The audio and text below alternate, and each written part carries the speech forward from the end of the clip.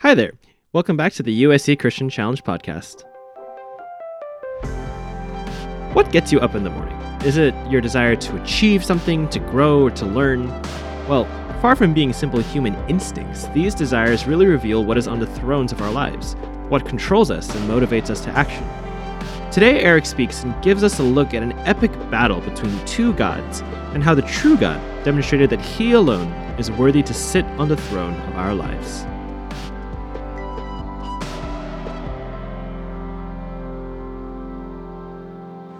Hey everyone, how's it going? It's really hot today, huh? Yeah. It means summer is upon us, and what that means is, the semester's almost over. That also means USC football is right around the corner. Are you guys excited? No? Wow, not what I was expecting. Hopefully you're somewhat excited, because if you haven't found out yet, we hired a new head coach. This picture is going to be up there. Lincoln Riley. Now, there's his resume. It's a pretty impressive resume, I would say. If you looked at all the different, coaches who were available this coaching cycle, I would perhaps even argue that he was the most qualified coach to take the job. So hopefully you're excited, at least for something new. I think the season will be pretty good. I guess we'll see. But again, no one can argue, I think, that he is not a qualified coach. But imagine an alternate universe where instead of hiring Lincoln Riley, we instead hired this person.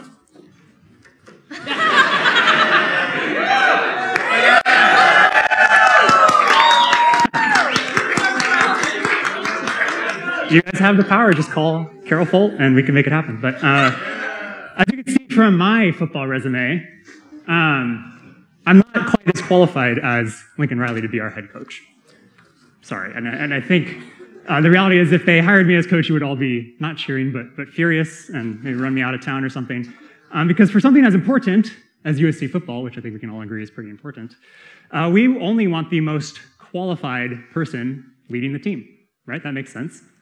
And that's true, I think, for many other things in life. For example, your professors, you want the most qualified person teaching your class. You don't want to learn economics or writing or engineering or whatever from someone who's not qualified.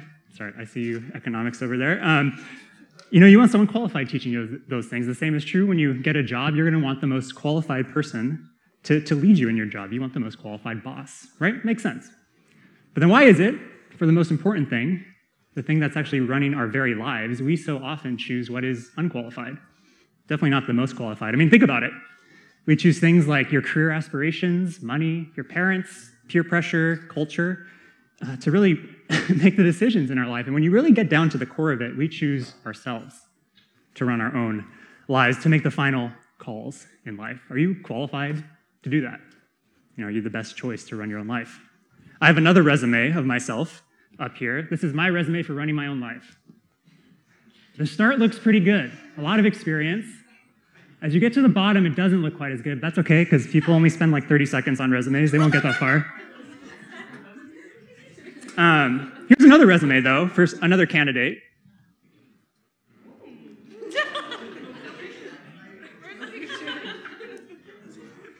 I clearly just am not qualified, right? I can't claim any of those things, not even close. And neither are you qualified to make the final calls in your life compared to God. Only he is worthy of that. Only he is worthy to sit on the throne of our lives. He created you, he knows you, he's all loving, all wise, all of these things, holy. He's the only one who has the right. And if you want that abundant life that we hear about in Scripture that Jesus talks about, the only way to do that is to have the perspective, the worldview, right, that Jesus is the one, God is the one who belongs on the throne. We've been going through a series in Challenge about worldview and the things that shape your worldview. Last week we talked about truth. Next week Ian's going to talk about identity, but today we're talking about the throne of your life. And what I mean, just to be clear when I say throne of your life, is what is it or who is it going to be to make the final calls in your life? When that thing says go right, you go right every single time, no matter what. So, for example, when you're making decisions and going through life, you think, well, I'm going to do whatever is best for my career. Well, your career will be on the throne of your life. If you say, I'm going to do whatever is cheapest each and every time, well, then money would be on the throne of your life. And if you say, I'm going to do whatever is best for me, or what I think is best for me, you would be on the throne of your life. But again, if you looked at the resumes of all those things, money, career, money can't save your soul. Career can't give you deep, lasting satisfaction. You are not all wise and all powerful, no matter what you think. Only God has those qualifications. And so logically, if we follow that line of reasoning, it should make total sense for us to put God on the throne each and every time. And what might that look like? Well, there's a couple things. You would probably relate to him as he is. He is God. We are not. Acknowledging that. You would probably live your life to glorify him in everything you do. You would live to do his will in everything you do. And, you would surrender every aspect of your life to him. That's what it looks like to put God on the throne. Now, I don't think anyone here who is a genuine Christian, someone who has acknowledged that they are sinful and need the sacrifice of Jesus to pay for that sin, they are deserving of death, but, put the trust in Jesus, cannot save themselves. All of that, the gospel, believes in that truly. I don't think anyone who's like that would say, well, I think I can run my life better. Christians, we don't say that out loud, at least. If we had a pop quiz tonight and I said, who should you put on the throne of your life? Money, your parents, challenge staff, or God? You'd all get it right? Challenge staff. No, I'm just kidding. It's God, right? The answer is obvious to us. We all know that intellectually. Knowledge is not the problem here. But if you think about your life, do you always have God on the throne? I don't. I struggle with that. You see, I think plenty of times that even as a believer, I decide to make myself sit on the throne, or money, or career, or all these different things. You see, I think the problem is in our worldview, in our hearts, we think that the throne has two seats. God's up there, but I'm up there too. Maybe I'm a little lower on the throne, but I'm in there, and hey, God doesn't need to be looped in on everything. I can make some calls. If there's something I don't like, I'll just take care of this one, God. Don't worry about it. The throne has two seats. But when you look at the Bible, which is reality, as we talked about last week, it says this in Matthew 6:24 about the throne. No one can serve two masters, for either he will hate the one and love the other, or he will be devoted to the one and despise the other. You cannot serve God and money. Now, the context of this passage is money. Jesus is saying this. But it's very clear, right? You cannot serve two masters. The throne has just one seat. And so that means if you're thinking to yourself, well, God makes some of the calls and I make some of the others, God actually is not on the throne, you are. And that never ends well for us. We're not qualified to be up there. So tonight, we're going to take a look at a story from 1 Kings chapter 18. Now, the context of this story is Israel at this point has split into two kingdoms, a northern and a southern kingdom. And in the northern kingdom, where our story takes place, there's a king named Ahab.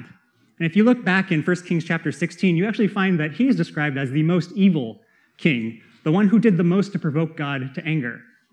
Not a title I want, but that's who Ahab was. And he was that because he brought to Israel the worship of Baal, who's this false god idol. There's a couple pictures of depictions of Baal throughout history. Imposing looking fellow there. Baal was a fertility god, a storm god. The people believed that he brought rain. When they saw lightning, they thought of Baal, like, oh, there he is in the lightning. So they were worshiping Baal. And in addition to this, Ahab's wife, Jezebel, had killed many of the prophets of God, the true God. And the other ones were hiding out of fear. It's just not a good time in the kingdom.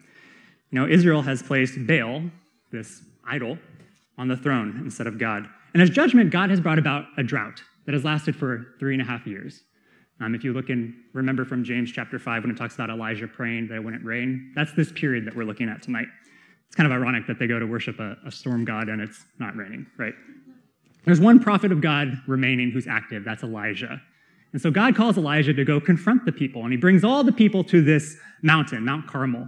So the whole nation is up there, the kings, prophets of Baal, so these false prophets, they all gather up there. And we're going to pick up the story there in 1 Kings 18, verse 20, and see how this went for Israel and what we can learn from it. So we're going to start in verse 20 and 21, and it says, Ahab, so again the king, sent to all the people of Israel and gathered the prophets together at Mount Carmel.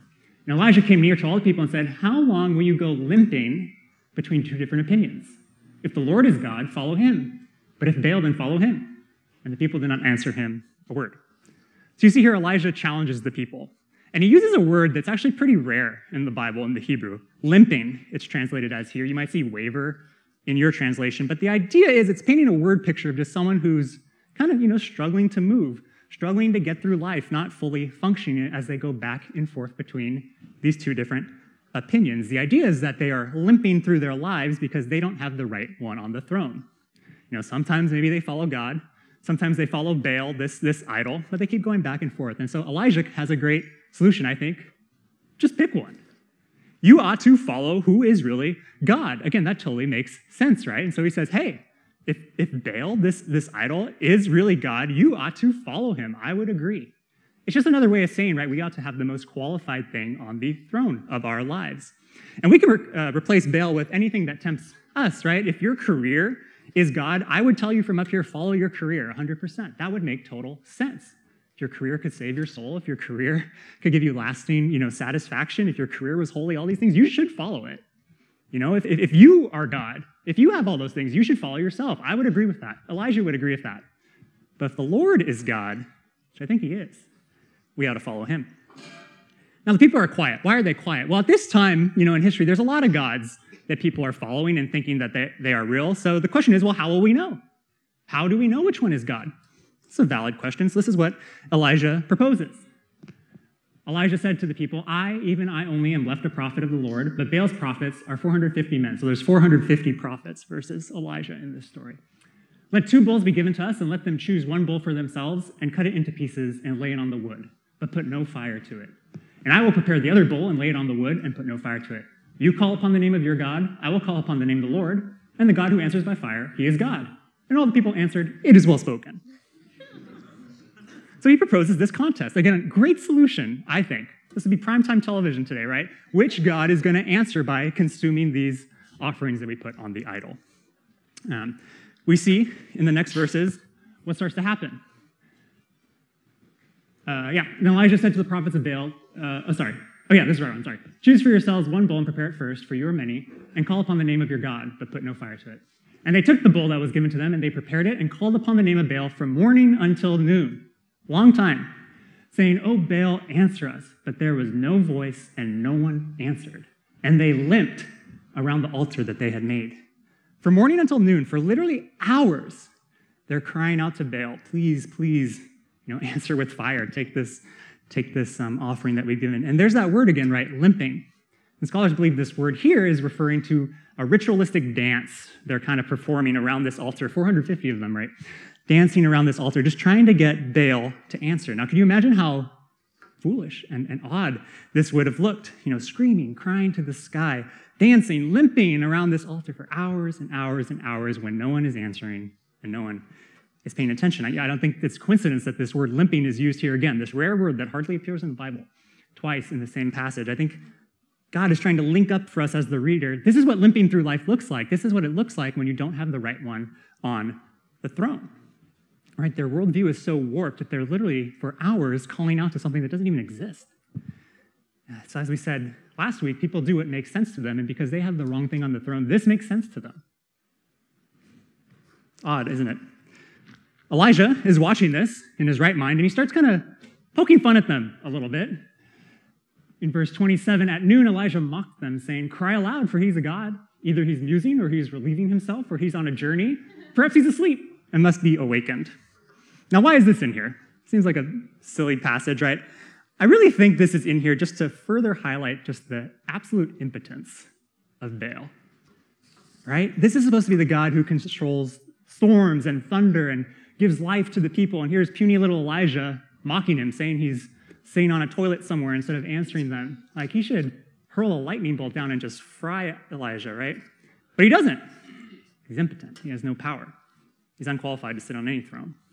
I think this is also here to just highlight, again, how crazy their worldview has become.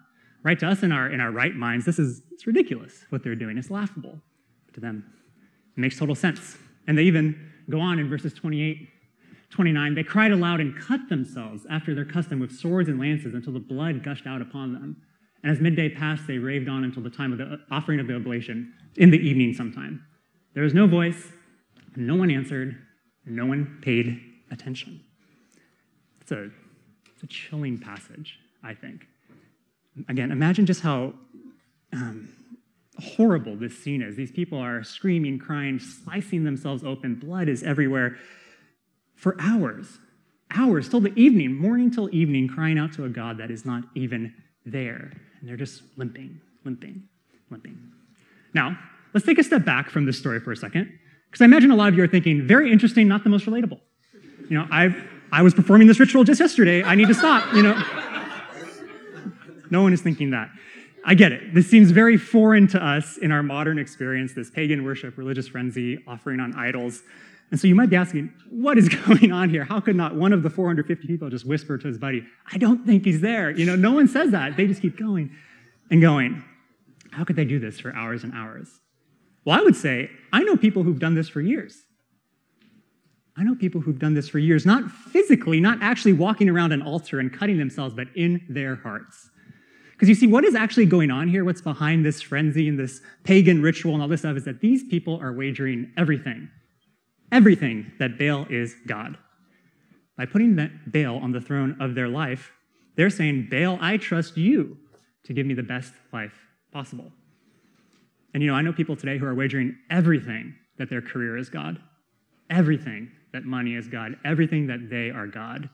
That if they just make the right decisions, they can figure their life out and make it work. If they just have the right, luck in career, everything's going to be great and perfect. Unknowing, or refusing to admit maybe, that they're just as impotent as Baal is here. We aren't dancing around altars, but we do limp through life whenever we put something else on the throne other than God. I think a lot of times we are just like these people, again, in our hearts. And again, you can see how warped this worldview is, right? For them, screaming, crying just to a God that doesn't exist. And for us, how for years and years we can think we're smarter and more clever and more capable than the God who created us and holds our soul in his hands, the only one who can save us. The throne has one seat, just one. And there's only one who's qualified to sit on it. And to choose anyone else or even consider anyone else is to limp through life, just like these people. We'll read on now, verses 30 to 35.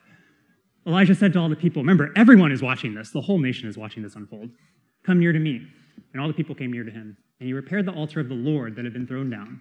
Elijah took 12 stones according to the number of the tribes of the sons of Jacob, to whom the word of the Lord came, saying, Israel shall be your name. With the stones he built up an altar in the name of the Lord, and he made a trench around the altar, as great as would contain 2 seahs of seed. A seah is about 7 liters. Next slide. We see 33, 35. And he put the wood in order and cut the bull in pieces and laid it on the wood. And he said, fill 4 jars with water and pour it on the burnt offering and on the wood. And he said, do it a second time. And they did it a second time. And he said, do it a third time. They did it a third time. And the water ran around the altar and filled the trench also with water. If you're a Boy Scout or a Girl Scout, you know that water and fire don't mix. And this altar now is literally soaking wet. Why? Well, it's making it so that there's no question. Only a supernatural event, only a supernatural fire could light this thing up. We read on. At the time of the offering of oblation, Elijah the prophet came near and said, O Lord, God of Abraham, Isaac, and Israel, let it be known this day that you are God in Israel, and I am your servant, and that I have done all these things at your word. Answer me, O Lord, answer me, that this people may know that you, O Lord, are God, and you have turned their hearts back. Verse 38. Then the fire of the Lord fell and consumed the burnt offering and the wood and the stones and the dust and licked up the water that was in the trench. And when all the people saw it, they fell on their faces and said, the Lord, he is God. The Lord, he is God. Someone answered that time. Someone was paying attention. And just everything, even the dust, is just gone. There's not much to say to that, right? God showed them his resume. God showed them his qualifications. And you can see the reaction instantly, every single person on their face, because they realize that there's only one God, and only he is qualified. That's a great story. I love this story. What can we learn from this story? The first thing we can learn is we have a choice, right? The throne has one seat, just like Elijah said in verse 21. We cannot follow God in ourselves or God in career, God and money. There is no and. It's not God and something on the throne. It's God or. Or is the key word. You choose. And so we need to choose the one that is, again, most qualified. And hopefully by this story, you realize the answer to that. It is God himself who's most qualified to sit on your throne. And again, what does that mean to actually have that? Well, again, you relate to God for who he is. He is God. You are not. You seek to glorify him with your life. You seek to do his will in all things. And you surrender fully every aspect to him because he is the king. So first, we have a choice to make. Who is going to be on our throne? The second thing is we need to be reminded a lot of God's power and his right and his qualifications for the throne. You see, we have a choice, but it's not a one-time decision. It's something that we have to decide again and again and again. This was an amazing display, right? Could you imagine being here? You would say, I would never forget this.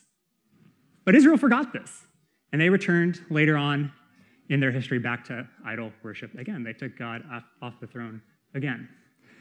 There's another story, there's plenty of stories about this, but there's another one in Exodus, right, where God leads the people out of Egypt, out of slavery in Egypt, and does these amazing things. The 10 plagues, he literally parts the Red Sea. And again, you think, wow, these people would never forget that.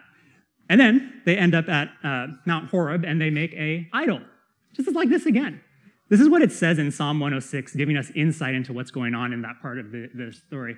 They made a calf in Horeb and worshiped the metal image. They exchanged the glory of God for the image of an ox that eats grass. They forgot God.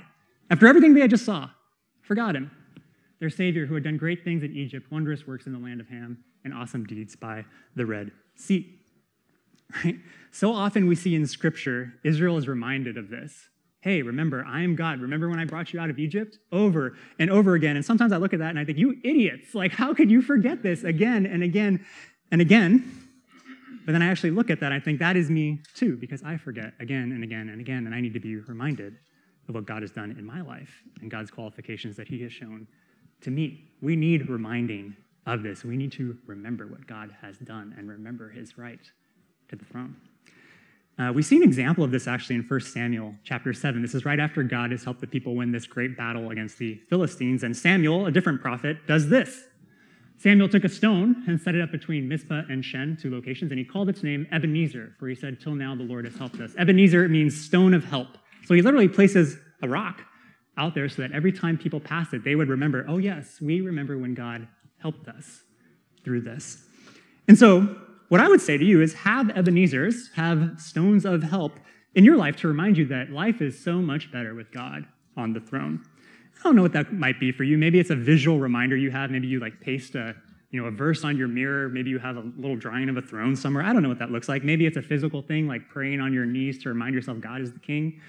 I am not. What I do, something that I found has been very helpful, is just I have several key stories that I can reference, that I think about a lot, I pray through a lot. Just times that I can look back in my life where I had God on the throne, things went really well, and also stories where I didn't have God on the throne and things didn't go too well. That's kind of my contest, right? I can't tell my career, produce fire. I can't do that, but I can look at these stories. I don't even know what that would look like, but I can produce stories and think about these things, and I want them to be fresh. So I journal, I tell others about these stories. But they're very helpful for me just to look back and remember, yes, I remember. This is why I need to have God on the throne. So first, we have a choice to make. The throne has only one seat. Second, we have to maintain that. We have to be reminded of God's power, his past history with us and how he's been faithful. And the last thing I think this story shows us is that we need to realize that in this, we need God's help. This isn't something that you just try harder at. We really need God working in our lives to make this possible. There's a tiny little detail in verse 37. See if you catch it. Elijah's praying right before the fire comes. Answer me that this people may know that you, O Lord, are God, and that you have turned their hearts back. God did that. God was working in their hearts. He turned their hearts back. This is the grace of God in their lives. We need God's help to do this. This isn't something we do alone. So I really would encourage you, be praying every single day. God, please open my heart to you. God, please be working in my heart so that I can genuinely say I want you on the throne, so I can genuinely put you there. This is exactly why Jesus, when he's teaching the people to pray in Matthew chapter 6, he starts with this. Pray like this. Our Father in heaven, hallowed be your name, right? God is only qualified to sit on the throne. Your kingdom come. Your will be done on earth as it is in heaven, right? It's a prayer. God, please just remind me of this truth and help me to live it out. So we need to decide, we need to make a choice, we need to maintain that choice, and we really need to pray for God's help because we need it to actually do this consistently and genuinely. So I would encourage you to start doing these things because there's a lot at stake with this. Your answer to this choice will determine the outcome of your life. Let's look at the end of the story in 1 Kings. Elijah said to them, again, right after the fire has licked everything up and the people are on their face, Elijah said to them, seize the prophets of Baal. Let not one of them escape. And they seized them And Elijah brought them down to the brook Kishon and slaughtered them there. And Elijah said to Ahab, "Go up, eat and drink, for there's a sound of the rushing of rain." Literally, life and death is at stake here. Right? These are two very, very distinct endings for the two groups in this story. Because of the choice that the prophets of Baal made, they lost their lives. They were limping all throughout life, and then they died. Right? So the wages of sin is death. God executed his judgment on them, and they died. They lost their lives because they didn't put him on the throne. But because of the choice of Israel, turning back to God, putting him back on the throne, they got their lives back. It starts to rain. If you read on the story, you see that it starts to rain. Now remember, this is a farming society, right? They needed rain. They're in the middle of a 3.5-year drought. This brought them literally back to life. If you go back into 1 Kings chapter 17, you can see how dire it was. But by going back to God, returning to him, putting him back on the throne, they found blessing. They were restored to life. This is exactly what Jesus is talking about in Luke chapter 9, when he tells the people this: "If anyone would come after me, let him deny himself, take up his cross daily, and follow me. For whoever would save his life would lose it," right? Whoever would put himself on the throne himself is going to lose your life. But whoever loses his life for my sake, putting God on the throne, will save it, right? The only way to live life, the only way to get life, is by giving up our claim to the throne and recognizing the one who has the valid claim to it, God himself, Jesus Christ. And not just once, but as this passage says, every single day, daily reminding ourselves that God is in control and relying on him to help us do that and follow him. You see, I think this highlights something that we cannot miss with this whole idea about throne and the worldview. It's something that I think ties this whole idea together. God is the most qualified to sit on the throne, not only because he is so powerful and can make fire rain down from heaven, not only because he created us, but also because he loves us. He loves us. He wants to restore us and bless us. He wants to give us life. He doesn't want you to limp. He wants you to thrive. But he knows that the only way for you to do that is by trusting him and putting him on the throne. You see, God is not some cruel dictator who's way up here on this throne looking down at us peasants, and I'm going to give you all these crazy rules that you're going to have to follow, and you're just going to be miserable. That's not who God is. Sometimes I struggle thinking that. I struggle with that a lot. I have this fear sometimes that truly following God, truly putting him on the throne, literally surrendering everything, I'm just going to live this miserable life, but I guess I got to do it because, God is God, I agree. That's not the picture at all. God wants us to have an abundant life, a joyful life. His commands are not burdensome, not at all. They give us life. It's a lot like USC football and Coach Riley. You see, no one is going to practice like, I guess we'll follow Coach. Like, no one is thinking that. They are happy to follow him. Why? Why is that? Because they know he wants what's best for them. They want to win a championship. He wants them to win a championship. Fight on. But see, the players realize that they cannot get there without the coach. They don't have the wisdom. They don't have the knowledge to win a championship. They don't know what they're doing. They need the coach, and so they joyfully submit to him, even on things that they probably don't want to do, like practice twice a day or run the same play over and over and over again. They do it willingly and joyfully because they trust the coach, and they know that the coach can get them where they really want to go. And you see, the same is true with God. We all want to live the best life possible, right? We all want that. God wants that for you too. And so we need to humble ourselves and realize that the only way to get there is with God on the throne, because he's the only one qualified to get us there. We don't have the wisdom. We don't have the strength. We can't do that, but God can and wants to. He wants to. And if you realize that, I think submitting to God can be something that fills us with joy and excitement. It's a great thing that we get to do this. And so my hope for you tonight is that you realize, one, yes, God belongs on the throne of my life. He is the only one qualified by far. May that just become deeply, deeply woven into your worldview, but also may that fill you with joy and excitement. Our King is a wonderful, beautiful King. He wants to give us life, and submitting to him is a wonderful, joyful thing because we know he loves us. He loves us, and he wants what's best for us.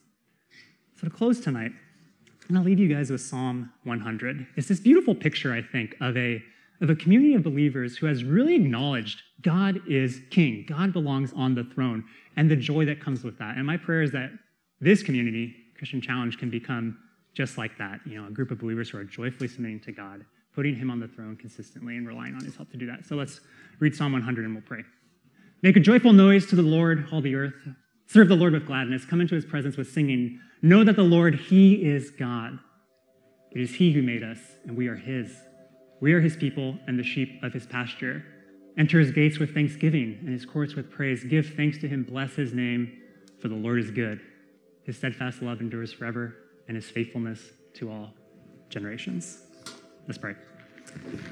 Father, I'm very humbled by this. I'm very thankful that we can know this is true, that you love us and you want what's best for us. I pray, God, that you would really humble us and help us to realize we are nowhere near qualified to sit on the throne. We do not belong there. Only you do.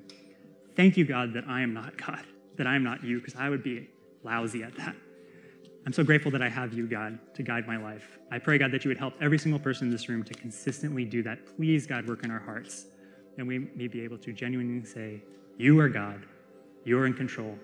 And God, I pray that would fill us with a bunch of joy. So thank you so much for all you're doing. Thank you for this wonderful community you've given us. We love you so much, Lord. We praise you in your name. Amen. Thanks for listening to the USC Christian Challenge podcast. You can find us on your favorite podcast platforms such as Spotify, Apple Music, and Amazon Music, where you can also leave us a review. This episode was recorded live on a Thursday night gathering at the University of Southern California, and we'd love for you to join us if you are in the area. So get involved and find out more about us, upcoming events, and our weekly small groups on Instagram at USC Challenge and on our website, uscchristianchallenge.com.